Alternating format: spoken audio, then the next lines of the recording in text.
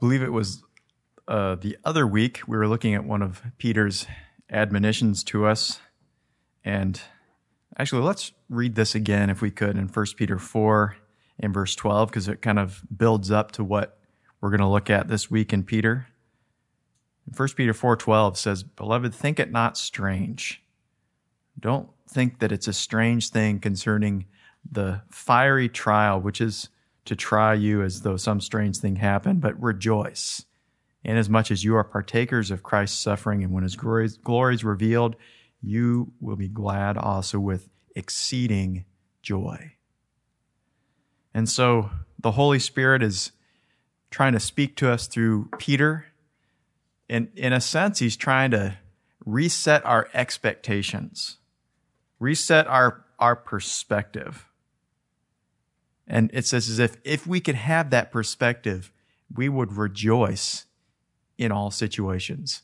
We would look at those situations and we would say, praise God.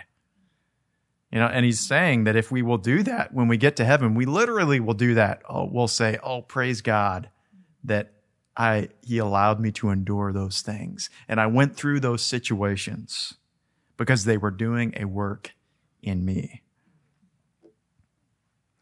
And so I want to look with that thought at you as with what Peter describes in the next chapter of that work being done in us. What is being done when we keep our eyes on him and we're trusting in him, and he's, leading us through difficult situations, sometimes the valley of the shadow.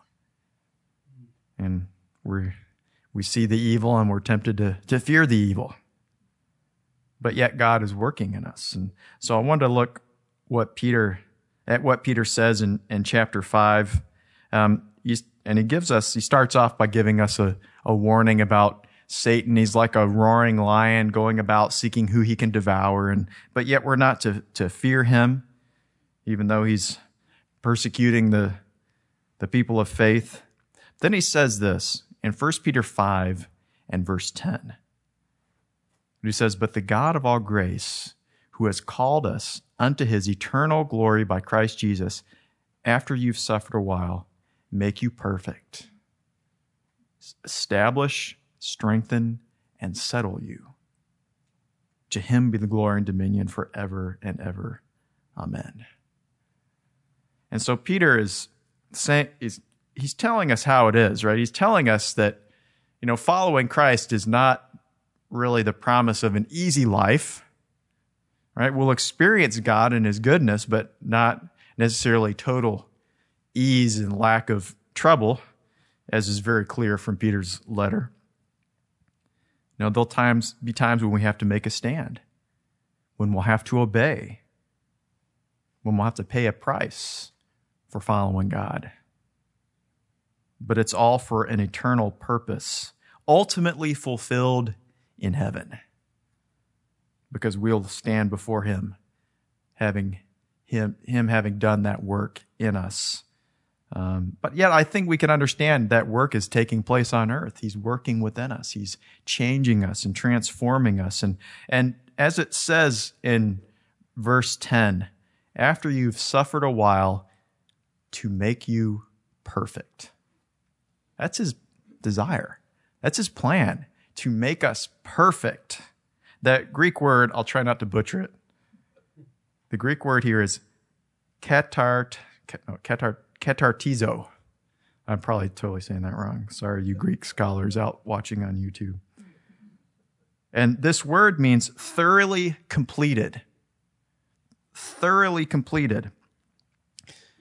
Now, sometimes I would like to think myself as a woodworker, but really I'm not. And most of the time, if I need a piece of furniture, I will go to IKEA, or I'll look on Amazon and I'll order that, or I'll bring the box back, and then that whole afternoon I'm out with my screwdriver and everything, putting it together. And, sometimes you do that and you have extra parts left over. And you're thinking, where did I go wrong? Is this an incomplete piece of furniture? And you kind of shake it and say, well, I guess it's steady enough. But yet you wonder, is it complete? Is it lacking something? But there's there's that thought is that God, one of his main purposes in life is to make us complete, to make us whole. He doesn't want us to have a loose screw, a missing screw, right? Extra parts left over that things he wanted to do, gifts he wanted to give to us, experiences he wanted to take us through that would cause us to know him more. He wants to equip us to make us complete in him, in his knowledge, in his love and his power, to know his mercy and his compassion, his long suffering and his gentleness.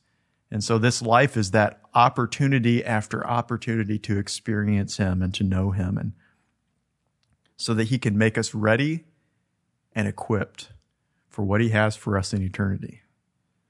What are we going to do in eternity? I don't know. More than being on a cloud playing a harp. I don't know how to play a harp yet, but maybe we'll learn lots of stuff in heaven. But God has a plan and a purpose that's going to be so much more real than this earth. And he wants to make us ready through the cleansing of his blood and through the working of his grace in our lives. And, really that's what Peter says. Looking in 2 Peter 1 and verse 3, he talks about this. Actually, this is in his next letter we'll look at next. But he says in 1 Peter 1, 3 and 4, he says, we're called unto glory and virtue according to his divine power, so that we can be partakers of his divine nature. That's a summary. I didn't read everything in those verses, but he's calling us to experience his divine power so that we can be partakers of his divine nature. That's an awesome thought, isn't it? Partakers of his divine nature. That's our calling in life. To know the divine nature of Christ, to experience that. Someone's nature is what's within. It's like Peter also says, 1 Peter 3:4, he says, it's the hidden man of the heart, or the hidden woman, the hidden person. What is within is what God wants us to know of the divine nature, to make us complete and whole within, not through the work of man, but through the work of the Spirit, the work of Christ in us, so that we can begin to become like him. Just begin. We'll be becoming like him, coming to know him for all eternity. Now we know, when this thought of becoming like Christ or being perfected or complete, we realize that Christ is the only totally sinless, perfect one. That is not us, right? It's very apparent. As long as we're on this earth, we'll be human and we'll be struggling with what's going on inside of our hearts and so forth. But at the same time, if we allow him, he's shaping us, he's transforming us. Maybe area by area, he can give us victory. Where it used to dominate us, now by the Spirit of God, we can be in control of that area of our life. But he's doing those things, shaping us, working, so that we can be completely joined with him in our relationship. And that one aspect of that Greek word we looked at for complete is the thought of being joined, completely joined. I think one of the best kind of natural illustrations is, I mentioned wood. You can have a piece of wood, and when you look at a piece of wood, it actually starts off pretty ugly. If you're chopping wood and you look at that, there's not a lot beautiful in that splintered piece of wood. It looks rough and the bark's on it and it looks all knotty. And if you don't have gloves on, it's going to give you a splinter. There's not a lot of nice things to think about a raw piece of wood. But, a woodworker looks at that and all he sees is, ooh, I could make something nice out of that. I think that's how the Lord looks at us, and thank God for that. He looks at all our rough places and our knots and our, bark on us. He has the ability to see what he can do in our lives. I'm always amazed at the skilled woodworker, how he can take that piece and just turn it into something beautiful, and just with a few tools, just a saw and a mallet and a chisel and a plane or some sandpaper. He can make it beautiful, and then he can join it together with something else. That's another thing. You can make something beautiful, then try and combine it with something else. That's a whole nother skill.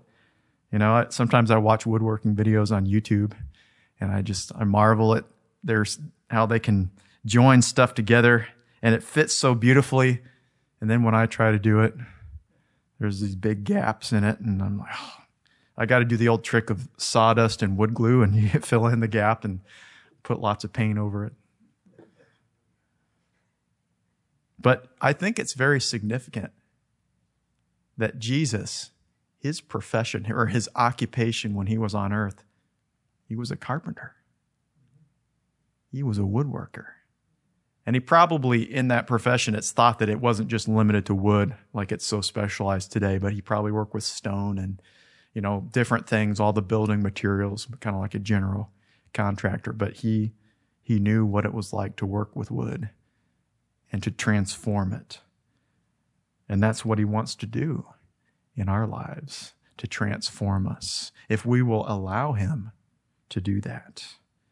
He's very good at it. It's what he desires to do. He wants to make us into something that will be useful for the kingdom of God, both now and in eternity.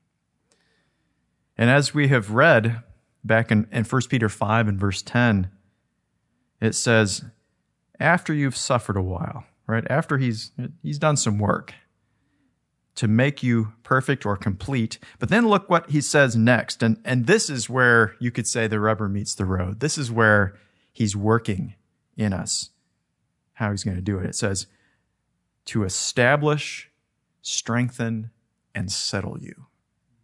That's kind of gives us a picture of the process of what he wants to do in us. And that was kind of a long introduction to get to these parts, because this is really what it's about. This is what God, how he wants to work within us. He wants to establish us, he wants to strengthen us, and he wants to settle us, to make us fully complete in him. And so I wanted to just look at these three things here.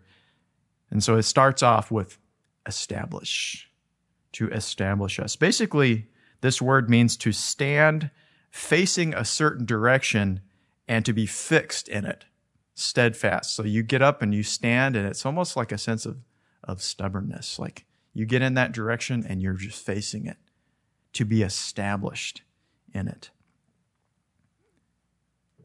When we're first born into the kingdom of God, he uses that illustration of when you're born, you're an infant. You're a little baby child, a little baby. And if there's one thing we know about babies, is they can be a little wobbly trying to stand. Not to say walk, right? Just even trying to stand. So you see them go out and it's like, whoa, they're about to go. Grab them. And so there's that thought, is that God wants us to make us strong to the point where we can stand. And not just stand kind of like a baby can stand for a minute, then has to grab to the couch or grab a chair, but stand and we can stay there. You think about some of the soldiers, you could take it all, the whole spectrum, from a little baby that's wobbly, that grabs things, all the way up to, you think about a soldier. Sarah and I have been to England, and we've seen the changing of the guard. And one of the things about the changing of the guard in England is that they stand there, they have their big bear hats on, and they stand there and they have to be stock still, steadfast in one way, and cannot move. Even if people are taking selfies with them, they can't move. Now, they will move if someone kind of gets too close and is threatening to them. You can see videos of them. They'll move fast and loud. But most of the time, they're just standing there, steadfast, not moving. And it's kind of a picture of how God wants to work in our hearts, so that in going in the direction that he has for us, or even just standing in the place he's told us to stand, we have that ability that he's put within us to stand as that soldier, ignoring everything else, because our one goal is, having done all, we stand, as Paul said in Ephesians, to establish us. You know, Peter warns us about the last days, that it's going to be full of deception. The enemy is going to seek to move people out of that way of standing for God, to move them into ways to where they'll be weak. And one of the ways he does that, and let's read, this is again from 2 Peter 2 and verse 14. It says, one of the ways he's going to do that, the second half of the verse, it says, enticing unstable souls. Enticing unstable souls. They have a heart trained in covetousness. Right? He enticed them through covetousness so that now they're unstable. Or you could say covetousness made them unstable, and he's able to entice them out of the way. You know, if we have one foot in doing things our way, or, you know, getting what we want, and then the other foot in the ways of God, that makes us an unstable ground. Makes us vulnerable to the enemy coming and enticing us to another way. Peter gives another admonition that can help us. In 2 Peter 1, he's talking about how God wants us to have an abundant entrance into his kingdom. And it says this in 2 Peter 1:12. He says, for this reason of having an abundant entrance, I will not be negligent to remind you always of these things, though you've heard it before, so that you are established in present truth. I'm going to keep reminding you, even though you've heard it before, and they probably say, oh, here's Peter again, telling us the same thing. But it's for a purpose, that we be established in present truth. And so he kept reminding those churches because he wanted them to be established in the present truth, in what they had received, in what God was speaking to them, in his word, through his Spirit, so that they would be established. And of course, one of the best ways to become established in God is to give ourselves to what we have, what we've received from him. You know, we're in a unique position. You know, the believers Peter was speaking to, they didn't have the Word of God. They only had Peter coming and giving a few sermons, and then he wrote a few letters, and that's all they had to stand in. Think about us today. We've got this whole book, cover to cover, of all the truths and encouraging words that he's given to us, and, you know, godly leaders and messages and so forth, all to strengthen us and encourage us to stand in God. And so Peter is saying, be established in these things, and you'll be able to stand. And you'll be able to have an abundant entrance in the kingdom of God. I mean, we even have the Bible on our phones. That, if you tried to explain that to a New Testament believer, that'd blow their mind. First off, there's a Bible? Second off, you can read it anywhere you are? Instead of a big long scroll for one book, one letter. What a blessing we have in these last days. Of course, we need it because of what we're going to experience in the last days. But you know, the more we open our hearts to this book and to what he's speaking to us from his Spirit, the more we will be established in him, not being up or down or left or right, but being fixed in the position that he wants us to face. So he wants to establish us, then strengthen us. And the word for strengthen here means to make strong, obviously, or to invigorate.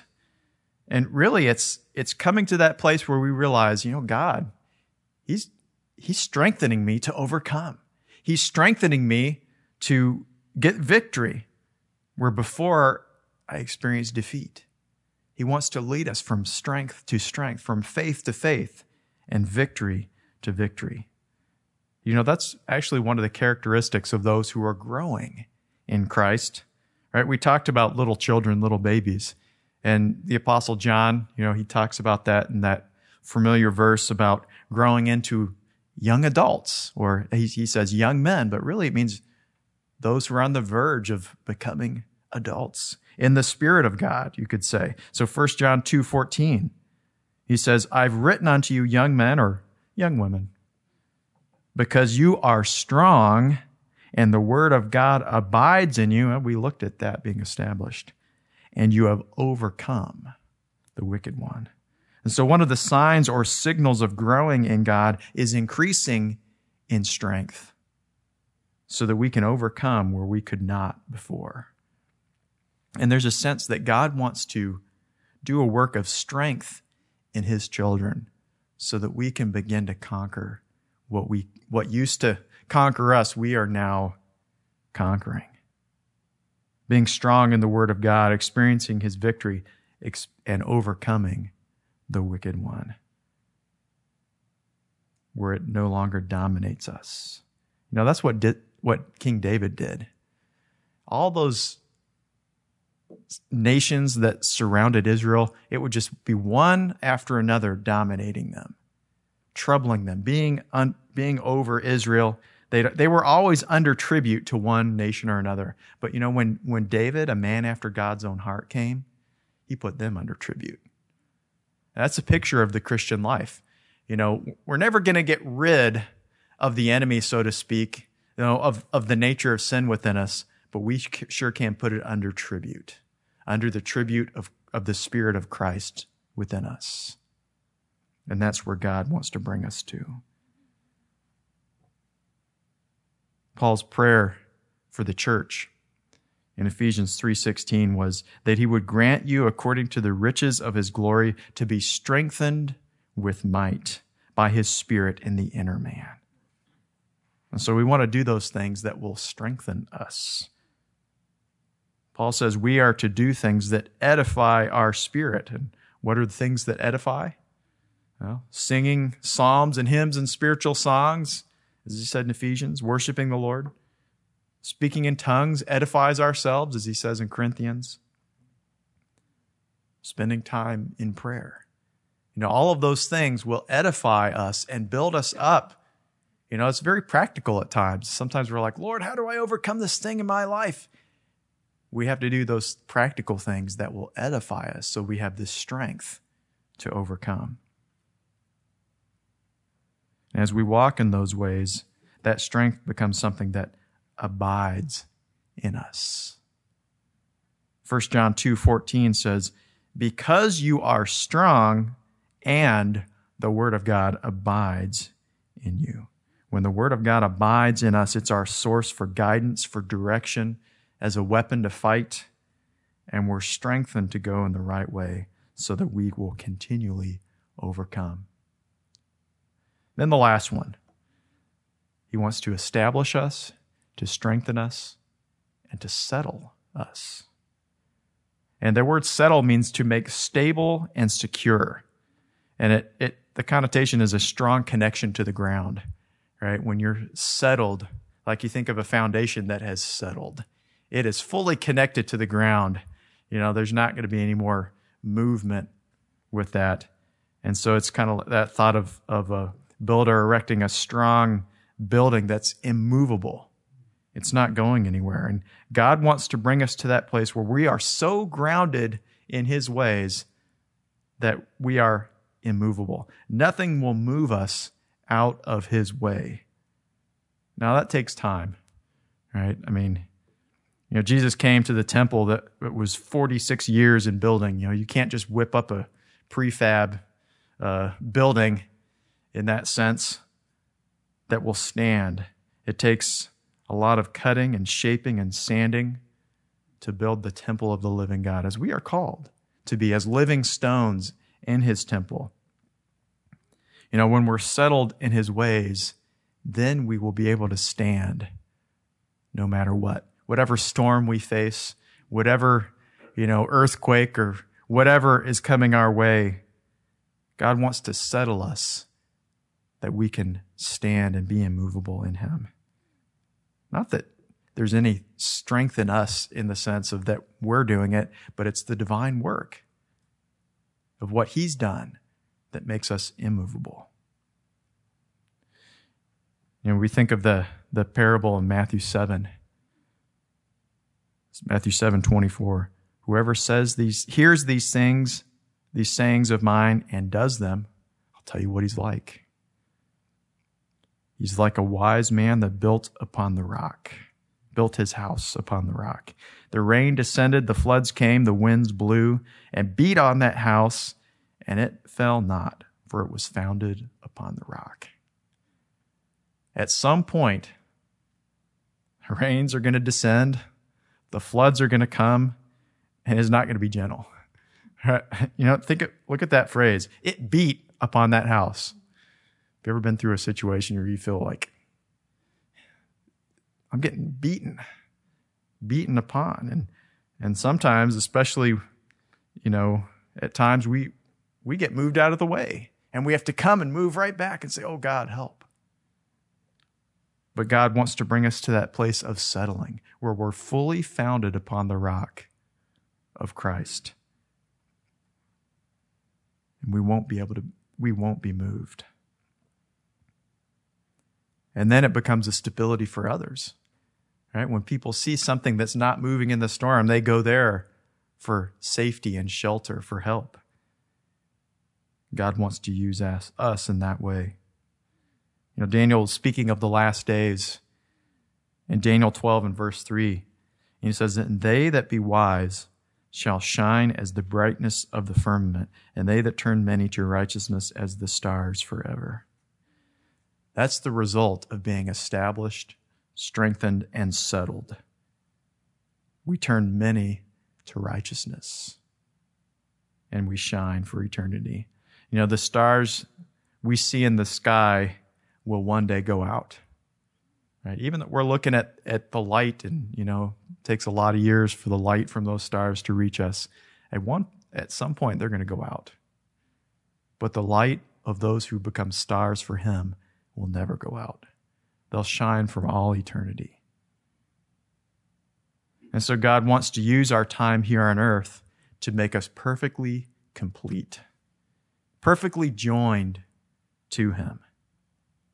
And to do that, we have to allow the master builder to come and work in our lives. Allow him free access. It's pretty hard to have a building go up if the builders can't get access to the site. Right? Not much activity is going to happen. But if we allow him free access, Lord, do the work. He'll come in and start to shape us, start to transform us into his image, start to work out the rough areas. He might have to take his he will have to take his chisel and his saw and, his sandpaper, brother and sister sandpaper, working in our lives. But it's so that he can establish us in his ways, in his present truth for our lives, so that he can strengthen us to make us more than conquerors. What used to dominate us now comes under the authority of Christ in our lives, and then to settle us upon the rock, which is Jesus. And when we're settled in him, there's nothing that can remove us out of that place. It might shake us. It'll beat on us. But God, as we allow him to settle us, we can obtain that perfect peace. Jesus gave us a picture of the final product. In the midst of that storm, the disciples were the beginning of the product, right? They were panicking and they thought they were about to drown. But Jesus was the one who was established, strengthened, and settled. And so he could perfectly rest in that storm. And that's something we desperately need, because there are storms that are going to arise and they are going to beat on everything that is good in the world. And the only way that we will remain is if we are established, strengthened, and settled in him in our lives. But when that happens, we can have perfect peace in those storms. So that in the end, we are like those stars shining brightly in the heavens. We give direction to many others to turn them unto righteousness, so that they themselves can become established, strengthened, and settled in God to be complete in him. Father, we thank you. Thank you for this wonderful picture that you've given to us for, Lord, what you want to do in us, that you want to give us an abundant entrance into your kingdom as we allow you to work in us, to be established in the present truth that you're showing us. And so, Lord, we want to invite you as the wise master builder. Lord, come onto the building site of our heart. Come and work. Come and shape us. Lord, we just acknowledge our sinful ways. We acknowledge how at times we have great rough places. But thank you that you are the master builder and you can smooth those out. You can fill in the valleys. You can bring down the mountains. You can make our way straight. Oh, Lord, just come and do that. Come and work. Lord, establish us in your word, in your truth. Oh, strengthen us to overcome and to be more than conquerors. Lord, let us be settled in you that nothing could move us out of your way. Lord, come and do that divine work. Oh, that we could be like those stars that shine so brightly and turn many to righteousness in your ways, we ask. And we thank you. We bless you in Jesus' name. Amen. Amen. God bless you.